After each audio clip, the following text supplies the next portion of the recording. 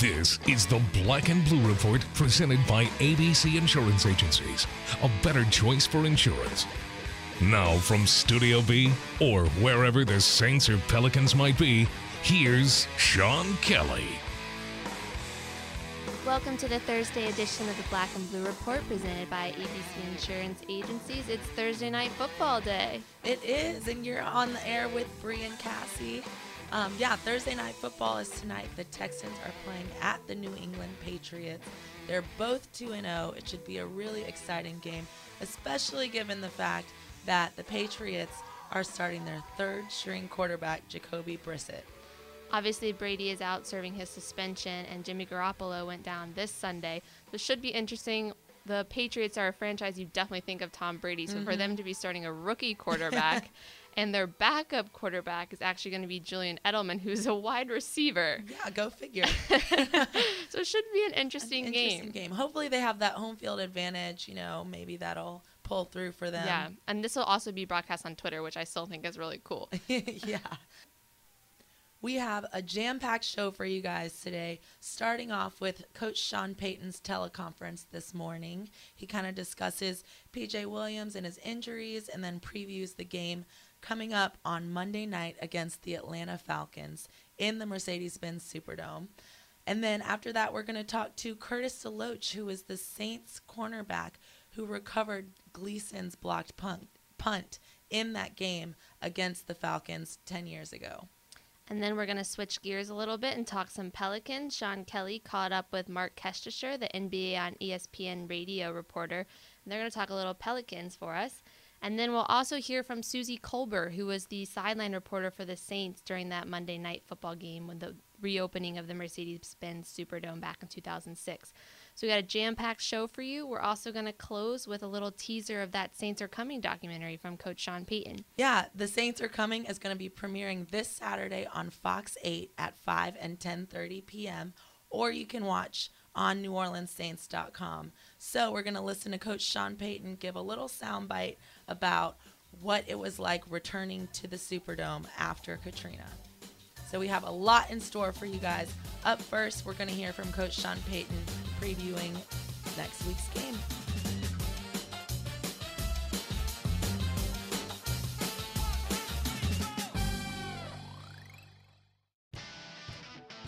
We all know Saints fans are humble, hardworking, likable, and the most devoted fans in the league. All of that takes energy. The energy you get from a warm bowl of Campbell's Chunky Soup. Its meaty goodness fuels the greatness of Saints fans everywhere. Try the delicious Chunky Chicken and Sausage Gumbo. Just visit your local Winn-Dixie and ask for Campbell's Chunky Soup, the hearty way to fuel your game, and the official soup of the New Orleans Saints. We're talking Saints football on the Black and Blue Report. Earlier today, Coach Payton spoke with the media. Let's give it a listen. Sean, can you talk about the decision to place P.J. Williams on IR, and if there was anything further than a concussion that he's dealing with? No, it's a concussion, but yet it's one significant enough that you wouldn't really see on a normal basis. He'll be able to make a full recovery. He'll be able to return to football in the off season, and yet I would say probably one of the more severe concussions that I've seen. And it's not measured by just on the field. There's a series of tests they do that they're able to determine, how much trauma in the event. And his is one where,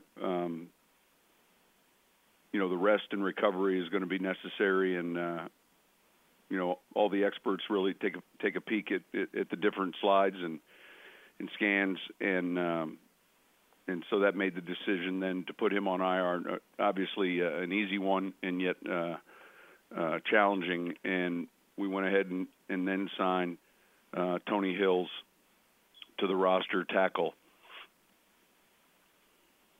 Sean, is that something that I know it's impossible to compare that you might not have done 5 years ago, knowing more, being more cautious, that kind of thing? No, this is not. This isn't us or we. Look, when they scan this concussion, they're able to measure to some degree the type of trauma, he had, and it was significant. You could tell on the field it was significant. So I don't know whether 5 years ago, Mike, this would have been the exact protocol, but it's an easy one for us right now. How long was he unconscious? I mean, we saw the way he was. Man, I wouldn't want to guess. A good portion of while he was on the field, the medical people got there and they were just wanting to make sure he was breathing properly. All of that was taking place, and then I think there's a period of time that when he's on the field going to the cart, but a longer period of time than normal compared to what we've seen or what we're a little bit more used to seeing.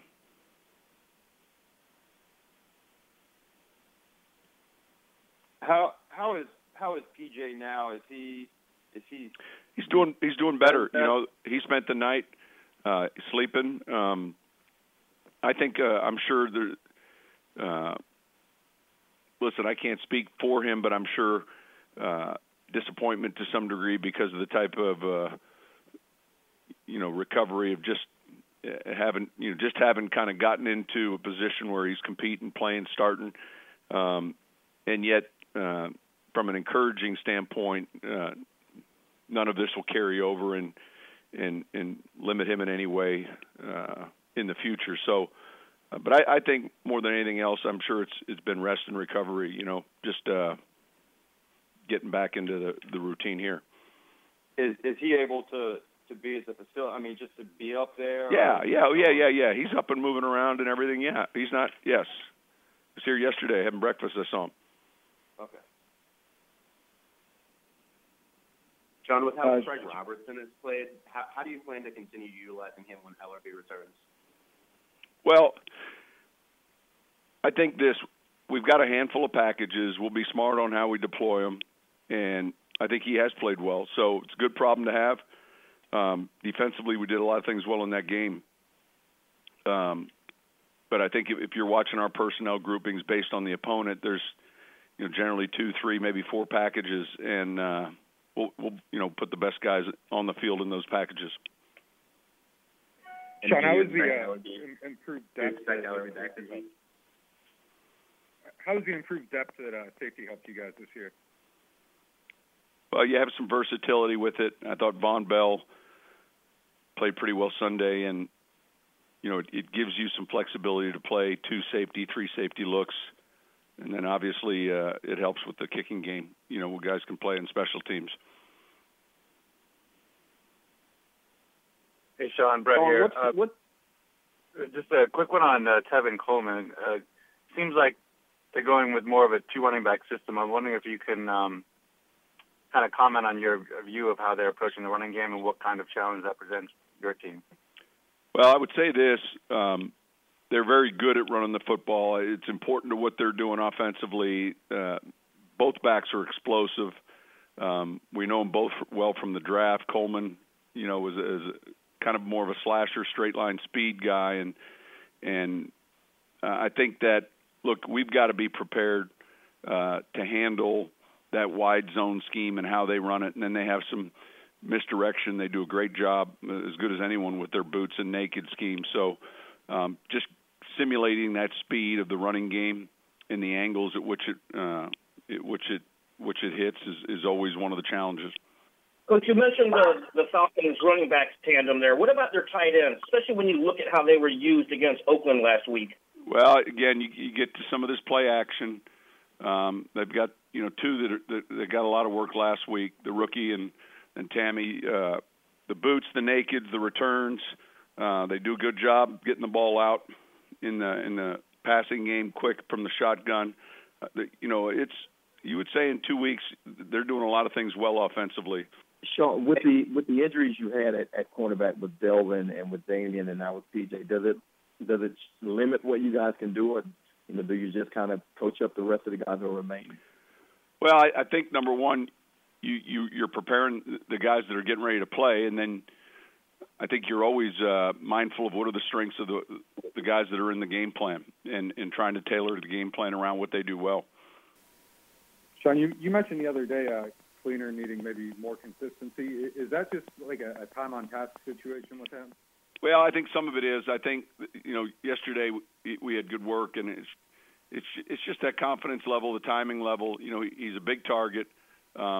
What are the specific things that he does well in man and zone? And again, I think that overall our third down numbers are down. Now we're 2 weeks into it, and yet, yesterday watching every third down and then going back quickly and looking every third down from a year ago, ultimately you're getting contested coverage, you're getting tight man-to-man coverage, and I think the key formationally with your players is how are you, separating from man-to-man coverage. Coming up next, we'll hear from Curtis DeLoach.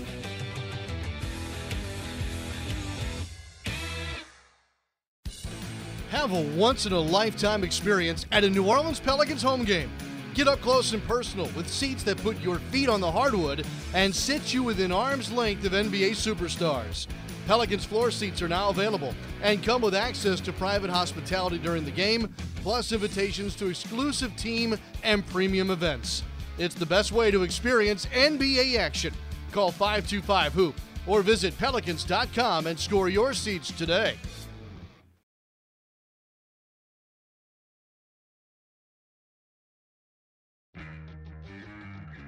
Hi, it's Mark Romig.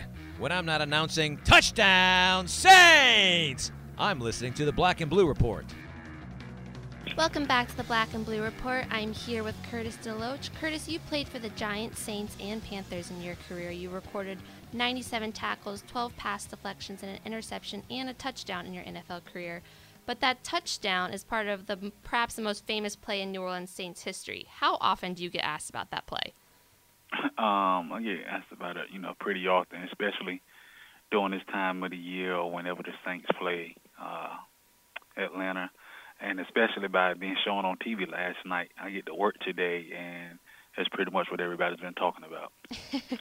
So you almost weren't even on the field for that play, is that right? You weren't part of the punt defense team. How did that happen? Yeah, I wasn't originally a part of it. It was kind of like a deal where it was 10 out there. It was a split decision. I got pushed out there, ran out there. Pretty much ain't had no clue what to do. They just told me to rush the punter. And if you can get the end zone copy, like last night I saw it where I kind of hesitated before rushing, and it's kind of like a good thing and a bad thing. If I would have rushed like I normally did, I probably would have missed the ball. And then good thing I didn't rush as fast because the ball was right there in front of me. So it all worked out. That it did. Do you remember what your emotions were like in that moment? It's kind of, I don't know if I can explain it, but it's something that really can't be explained, because walking into the stadium, I wasn't originally, down there for Hurricane Katrina. I didn't go to training camp with the Saints. So when I got down there week one, first game of the year. So I didn't know the effect that game would have or the impact that game would have that night. But, Coach Payton did a good job with, he had a red carpet deal where we walked down a red carpet and, interact with the fans. But you can feel the energy in that stadium. Before the game even kicked off, you can feel it. And when I scored that touchdown, it was a feeling that I have no idea. I can't even explain it at all. It's something that can't be explained. Did you know in that moment how special that play would be for the city? No, I didn't. Not at all. I just assumed, touchdown, reopening the dome, everybody was, excited and everything. But I didn't know that it would have that much impact on the city. But I can see the impact looking at, some of my teammates crying, seeing people in the stands crying, seeing people in the stands hugging. And that's probably the longest celebration I think the NFL has ever allowed a team to celebrate. Part of that celebration was your dunk through the field goal. What inspired you to do that? I don't know, man. I was just in the moment at that time. I have no idea. I was just in the moment. It's something I had always seen people do on TV. and it wasn't something that I thought about if I ever scored my dunk. I think it was just one of those things where when I got up, I was running with the ball in my hand, and it was just a spur of the moment thing. It was right there, and I didn't realize I double clutched it until somebody actually showed me and told me. That's so funny. So many people that were involved at that game, whether it be fans or players, say that they don't even really remember the rest of the game. Do you have any memories of the rest of the game? No. I don't remember anything else. I think, the only thing I think I remember was, towards the end of the game, we did a double reverse, and I think Devery Henderson had scored the touchdown. I remember that. And before anything between that, I don't remember. I don't remember going in at halftime. I don't remember any of that. Nothing. That's so funny. How did it feel leaving the Superdome that night with a win? Do you remember that? You know what, man? Honestly, I didn't want to be in New Orleans. I was kind of like, I don't want to go down there when I got, released from the Giants. But after that game, the place I was living was actually probably about 4 or 5 blocks away from the Superdome, and my car was, parked in the parking deck. I just you know what, I'm just going to walk, because the crowd and everything was just, it was like something that I never felt. I felt like this city, the team, and everything was one big family. It's kind of like after the games, everybody kind of walks in the street, walks down the sidewalk, and I just, you know what, I was like, this is something here that I probably can enjoy. This is going to be a special season. I just felt like there was going to be a special season that year. So you just wanted to be a part of that moment with everyone else? I did. I really did.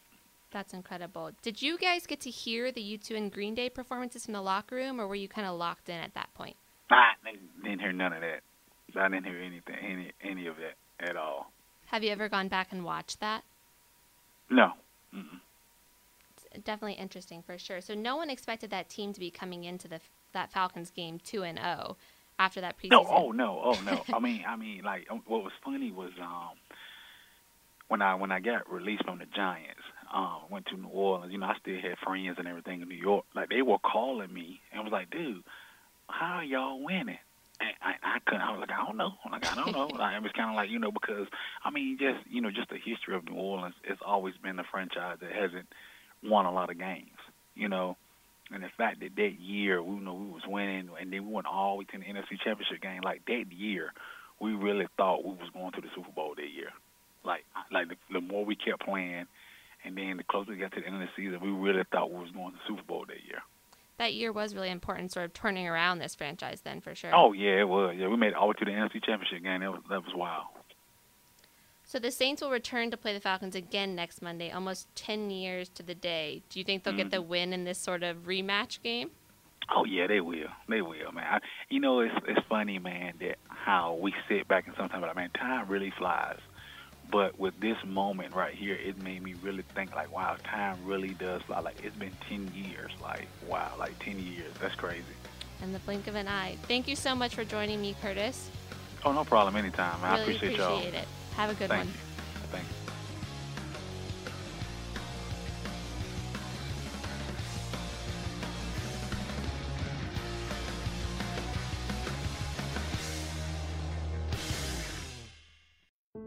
Ochsner believes the best way to predict the future is to invent it. Here, our doctors and staff are changing lives day after day. Every week, I'm operating on babies who are days old with hearts smaller than walnuts. We're giving these kids a life they wouldn't otherwise have, a chance to grow up. Sometimes cancer patients come who were told they were out of options, but Ochsner has the most clinical trials in the state. It's amazing to be able to give second chances. We're always a step ahead, even with simple things, like getting you in to see a doctor today versus a week from now, so what you have doesn't become something bigger. It makes a difference. Every day, Ochsner is creating a better future by looking forward and thinking differently to find life-changing solutions. That's healthcare with peace of mind. Appointments are available today. Call 866-OCHSNER or visit ochsner.org.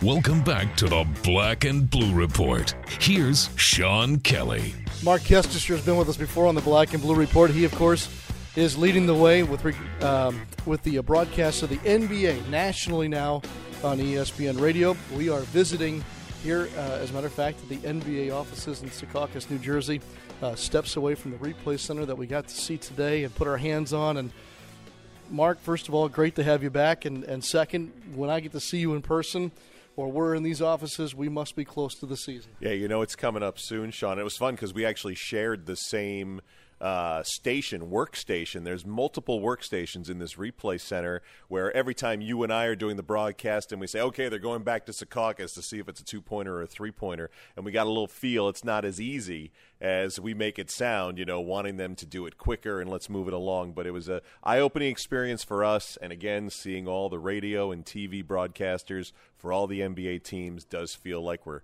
right about there for tip-off of the new season. Are we doing a good enough service to our listeners with regard to what this league is trying to do with things like the replay center after what you saw today? I hope so. I think anyone who's watched it on television, to see that there are calls in this game, it's easier than football, which football is a great made-for-TV sport. It fits your screen at home. It's a lot easier than baseball. Hockey, the puck moves so fast. Sometimes it's hard. You really need replays help. But there's so much going on. The athletes are so big. They're so fast that replay does help. And the key is like different than the other sports. I think the NBA does a great job of how quickly they can figure out what the correct call should be. And I hope that us as radio broadcasters, for anyone listening to our broadcast, during games realizes what a great tool it is. And I hope we've done a good job conveying that. Yeah, I was really impressed. Training camps open here across the league sometime in the window of the next 7 to 10 days. And we'll enter training camp by saying that the Cleveland Cavaliers are the defending NBA champions.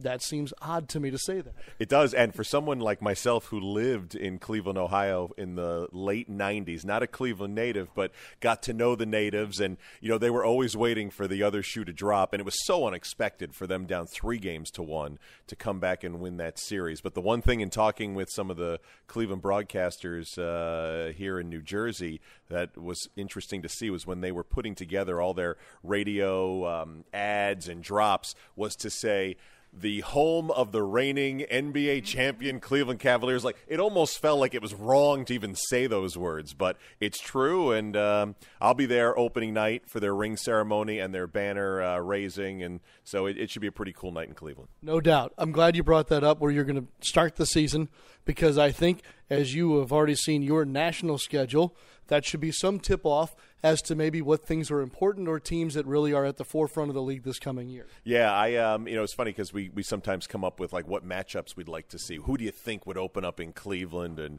my first thought was Golden State, but obviously that's a Christmas matchup, and it turned out to be that way. I thought maybe it would be the Chicago Bulls with Dwayne Wade now being in Chicago, and he's the good friend of LeBron James, but it turned out being the Knicks, and there's a lot of people that feel that with all the pieces they brought to New York, maybe that's a contending team. We'll see.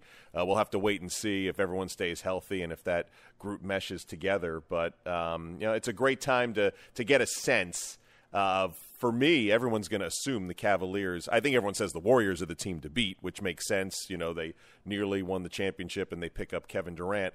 But to see what the Cavaliers are like coming off a championship. And it may take us 20 games before we figure out what that team's all about. But you could say that about probably every team going into a new year. 20 games. That'd be right about Christmas time, wouldn't it? Yeah, that's right. That's when traditionally things get going, to see who you got, when you're going to make a move, and then of course all eyes kind of go to the NBA right around Christmas Day. Though I think there's some crossover with the NFL this year, but that's about the time where we start to figure out who needs to get a piece, maybe look at a trade for the February trade deadline, or waiting for a team just to get healthy.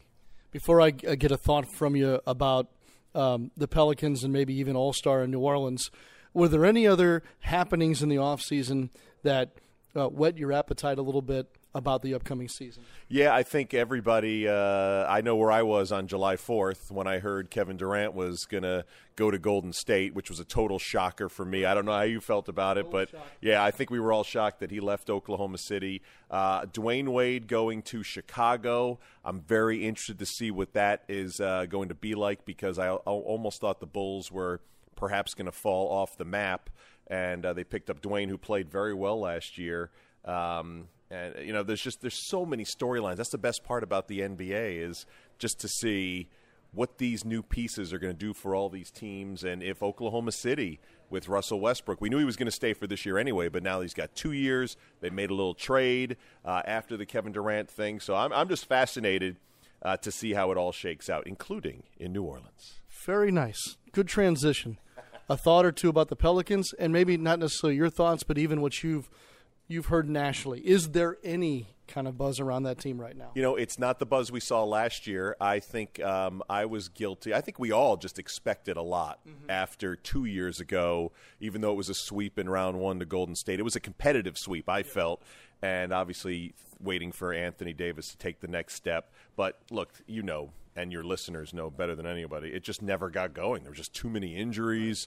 It never came together. So this year maybe under low expectation, or let's just wait and see what happens. I still think the talent's there to make the playoffs. I know the West is so very difficult to get one of those top 8 seeds, but I think, look, you've got a great head coach. Hopefully everything is together health-wise, and you start over, and maybe under low expectation, you get perhaps a season that could extend past mid-April. I know this. I'll get to see you in February, because that's All-Star, and it's back in the Big Easy for the 3rd time since 2008. Amazing. It is, and, you know, these meetings that we've been here in New Jersey, all I keep hearing is, boy, I love when these meetings are in Las Vegas. Can we go back to Las Vegas next year? Well, we all felt the same way when the All-Star Game got reassigned to New Orleans. It was like, now that's a great place to go in mid-February. I will also be attending my 3rd All-Star Game in New Orleans since 2008, and this will be the first one where I actually get to do the game and do All-Star Saturday night, which when I think about it and just saying it makes me a little nervous, but what a great town, and I hope we all just have a great time. I'm glad it all worked out the way it did. You're a good friend and a great broadcaster. Enjoy every bit of the upcoming season, Mark. I appreciate that, Sean, and I hope we'll be in touch throughout the season. Thank you.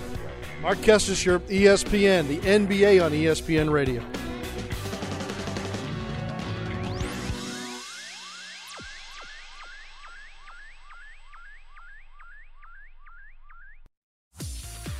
Gatorade. For athletes who move the game forward, we're creating the fuel to do the same. Innovating beyond hydration to create the future of sports fuel. Fueling today, fueling the future. Welcome back to the Black and Blue Report, the podcast for Saints and Pelicans fans. Welcome back to the Black and Blue Report. I'm Cassie, and I'm here with Susie Kolber, football reporter, producer, and broadcaster for ESPN. And Susie, you were on that Monday night countdown broadcast and on the sideline of that famed Saints-Falcons game back in 2006 when the Dome reopened. Just to give you an idea of how much that whole night meant to me, where I hold that in my heart, I have a small workout room in my house in Connecticut.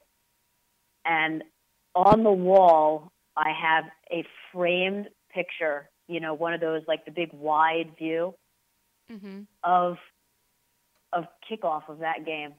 Wow. And I worked the sidelines for Monday Night Football that night. So for me, it's just a remembrance of the insane level of energy that was in that building last night. And you can see me, the tiny little figure, but there on the sideline, and that I was a part of that. I was on the sidelines for 10 years for Monday Night Football, and that's easily in the top 3 most meaningful, memorable games I ever did. That's incredible. Do you remember what went through your mind when you got the assignment for that game? Well, I think for all of us, for years, you have certain cities that you just love to go to and you feel connected to. And New Orleans had always been one of my favorite cities to go to. Just loved it forever.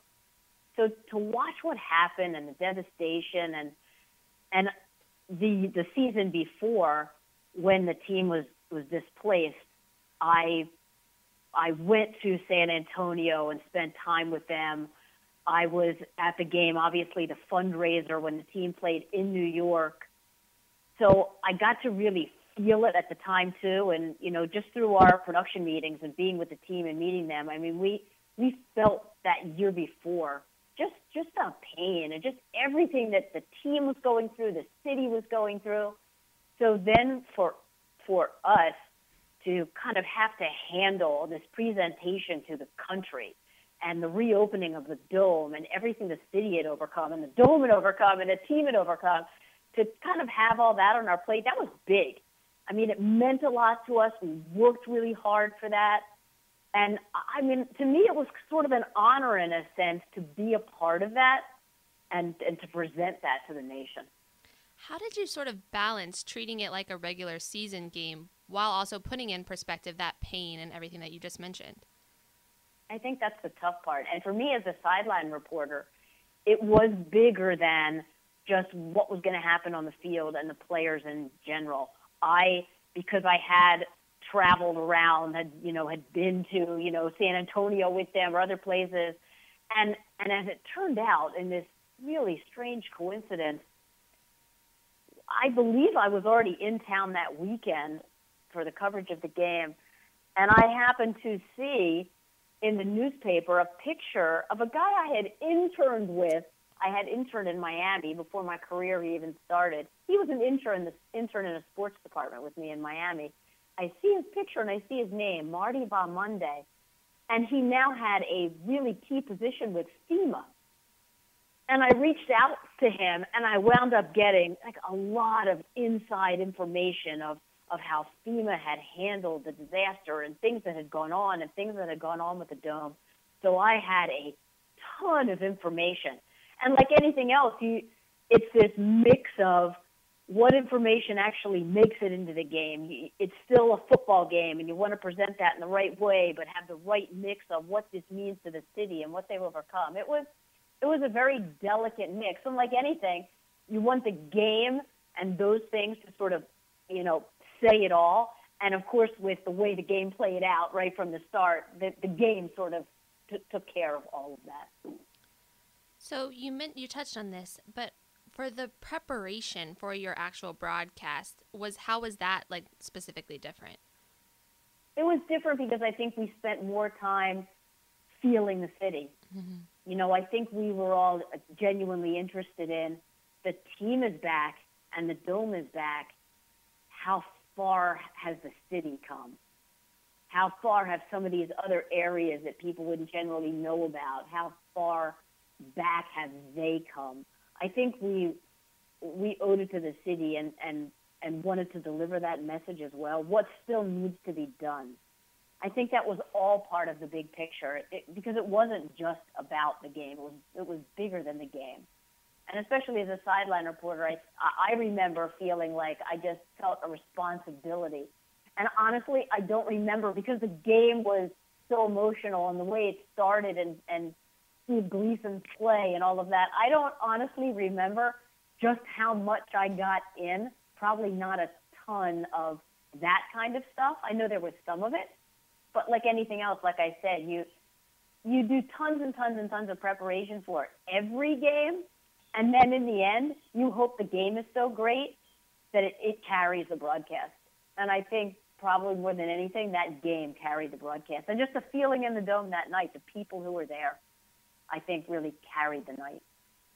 So you mentioned the feeling in the Dome before the game. When you met with Coach Payton and the players before the game, what were their sort of emotions like? How was that? I think they felt the same, that huge responsibility that they had gotten the season off to a really good start. But everything still was so new for Sean and Drew. It was their first home game together there. And maybe because there was so much riding on it as a city, maybe it almost took some of the glare of it's their debut, their home debut, and their type of offense. Maybe it really put more on the whole thing as an event. You know, and I know Drew has talked about that, you know, it's often looked at that the team sort of, you know, helped the city to recover and inspired the city to recover. But really it was mutual. And Drew had already established himself as such a part of the, you know, he was new, but yet a part of the community and reaching out and wanting to be a part of it. And I think he just got that sense that it's just always sort of been a unique relationship between the players, the coaches, and the city. And I don't think it was ever more apparent than the lead up to that game and then that night. And that season sort of became kind of a turning point for the franchise as well then. Absolutely. Absolutely. And people, you know, maybe forget the season started off, they came into that game winning, but there was just something, you know, some things are just, it's bigger than sports. There's a special sort of intangible. And we just had our call for this week's pregame show. I host the pregame now. And Charles Woodson talked about that he was on the opposite side the night that Brett Favre played that unbelievable game right after his father had passed. And Charles sort of recounted how it was a feeling that you were just a pawn. The game was much bigger than you, and you almost had no control of what the outcome was going to be. And I think for the Falcons, that's how that night was. Once it started, and you could just feel the momentum and the energy, you could just feel it sway. There, where they had no control. And I just, to me, the loudest games are the ones that have been most memorable to me, and it was just deafening in there. I mean, the energy was just off the charts. Do you remember what went through your head when the block happened and Curtis DeLoach recovered it for the touchdown? Probably, I just got chills when you said it. Like, just no way. Like, can this really be happening? And it doesn't matter that you're supposed to be unbiased as a broadcaster. It was an amazing moment in sports. So I think for all of us, there was just this, and it was certainly nothing against the Falcons, but just this unbelievable, like, joy. Wow, can you believe this actually happened in this game? Just incredible.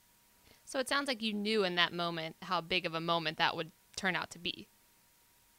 Yeah, I think there was no doubting how big that moment was. You felt it. Everybody there, I'm sure everybody watching felt it and knew. So before the game even started, there was obviously the concert with U2 and Green Day. Did you get to take that in as well? Were you already down on the field? I did. I'm typically, and how I was sort of known for doing my job was always game face beforehand and ultra focused. But I remember that. I remember sort of that feeling and the emotion of that. And this past year, I had a chance to sit down and interview The Edge, who plays with Bono, it was Red Day, or AIDS awareness. We did our show in New York, and that was sort of the centerpiece of it. But I interviewed him prior to that, and we talked about that night, and just for them too, what it meant to them to be a part of that, to open the night, and it was just so meaningful for them too. So I tried to take it in. I've had a couple instances. I worked a Super Bowl. I was lucky enough to work a Super Bowl, and I had said to myself before that, like, don't waste this moment. Take it all in, all the pregame stuff. And it was the same sort of experience that night too. Like, make sure to mark this as a memory and take it in. So obviously you said you have that photo framed. This game has definitely stuck with you over the last 10 years then. Oh, absolutely. Yeah, I mean, every time I step on the elliptical in my workout room, I look at it and I see it. And you know what's funny too is how I got it. And it goes back to just over the years, some of the cool relationships we've developed with the people who live in New Orleans. And one of those people for me happens to be one of the long time members of the Chain Gang. His name is Tommy McCrossan, and he holds the down markers, and he has worked in the locker room with the team forever. And we just, for whatever reason, developed this special kind of friendship. He sent that to me. That's what. So it came from somebody who, you know, was like somebody who lives in the city, who's grown up with it, and he sent it to me, and I just thought the whole thing was so special that I went and had it framed and put it up. So maybe just as special as the night and the picture, and that I'm a little tiny little dot in the picture, is how I got it. That's incredible. Definitely a beginning of that love affair between the Saints and the city of New Orleans, for sure. So absolutely, and so thrilled, you know, that this is how the league, that this has all come together again. Mm-hmm. That, you know, that we can sort of be a part of the big anniversary. So you know, I'm so happy this all worked out that way. Yeah, the rematch coming up almost 10 years to the day this Monday. Yeah, I hope we can do it justice again. I feel like it's hard to live up to that game, though, but we'll certainly try. Yeah, good luck to Coach Payton. You know, I know they've said that it's not a distraction, and a lot of the players were so young then, but there will definitely, there'll be emotion in the building, and that's going to be something big that the Falcons are preparing for as well. Just, you know, dealing with the energy and the noise level in the building that night. I'm really looking forward to it. Certainly. I think it'll be a special moment for many of the fans in the building as well. Absolutely. Well, Susie, thank you so much for joining me today. Really appreciate the time. Oh, my pleasure. My pleasure. When we come back, we'll wrap up this Thursday edition of the Black and Blue Report and hear a special teaser from Coach Sean Payton about the Saints Are Coming documentary. Stick around.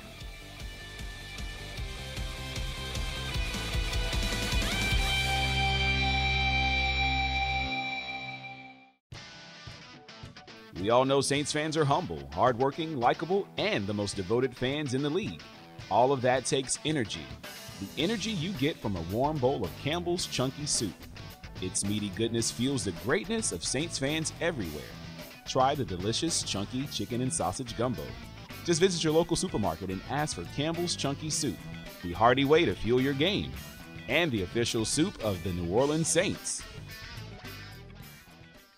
Hey fans, on Saturday, October 1st, cheer on your Pelicans as they play their first preseason game of the season against the Dallas Mavericks at the CenturyLink Center in Bossier City. Ticket prices start at just $15 and can be purchased from the CenturyLink Center box office, www.ticketmaster.com, by phone at 800-745-3000, or at any authorized Ticketmaster outlet. For more, be sure to visit shreveport-bossier.org or call 888-45-VISIT. Everything you need to know about your New Orleans Pelicans is right in the palm of your hands. The New Orleans Pelicans app is easy to use, plus makes an excellent companion whether you're watching the team in the Smoothie King Center or on the road. Recently added features on the app include the latest videos and highlights, plus access to a full list of arena amenities. Download the Pelicans app for free now on your iPhone or Android devices. For more information, check out Pelicans.com today. Gatorade. For athletes who move the game forward, we're creating the fuel to do the same. Innovating beyond hydration to create the future of sports fuel. Fueling today, fueling the future.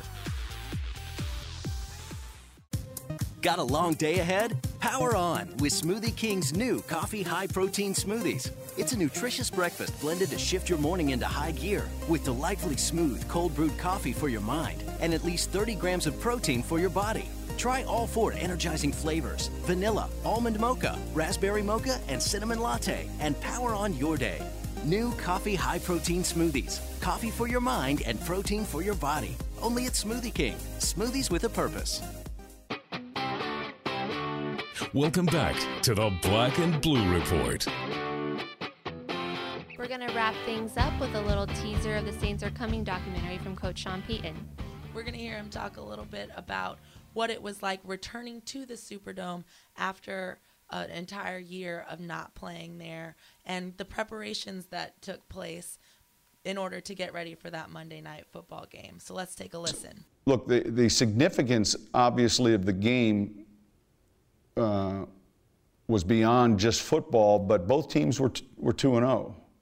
Both teams were in the NFC South. So if you just separated and eliminated the return to the dome aspect of it for all the the important reasons for our city and our region and Saints fans. You had two teams that started off the season 2-0 that were in the same division, and it was an important divisional game.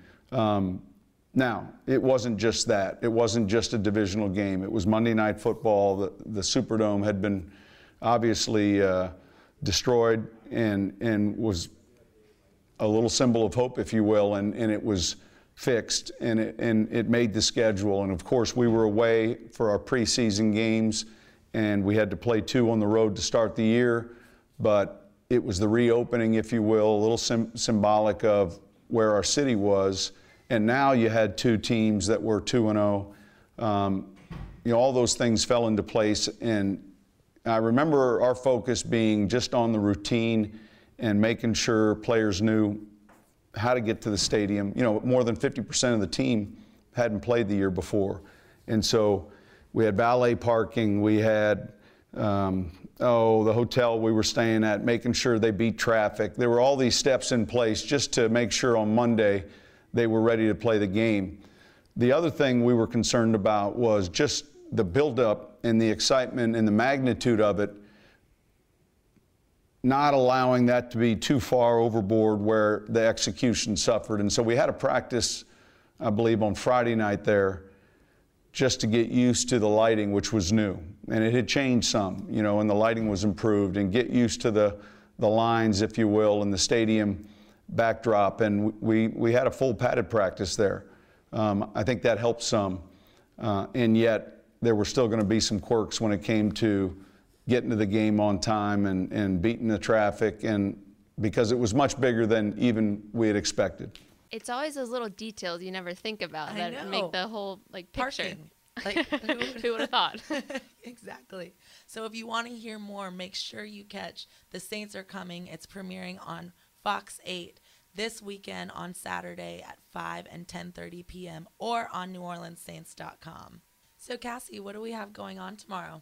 Well, tomorrow, Sean will be at Pelicans Media Day, so that's where the Black and Blue Report will be hosted from tomorrow, and we're going to kick off the Pelican season. Yeah, it's the start of training camp once we have that Media Day. They start practice on Saturday, and then we're full speed ahead till next May, June, possibly. I know, we it's shall a long see. season.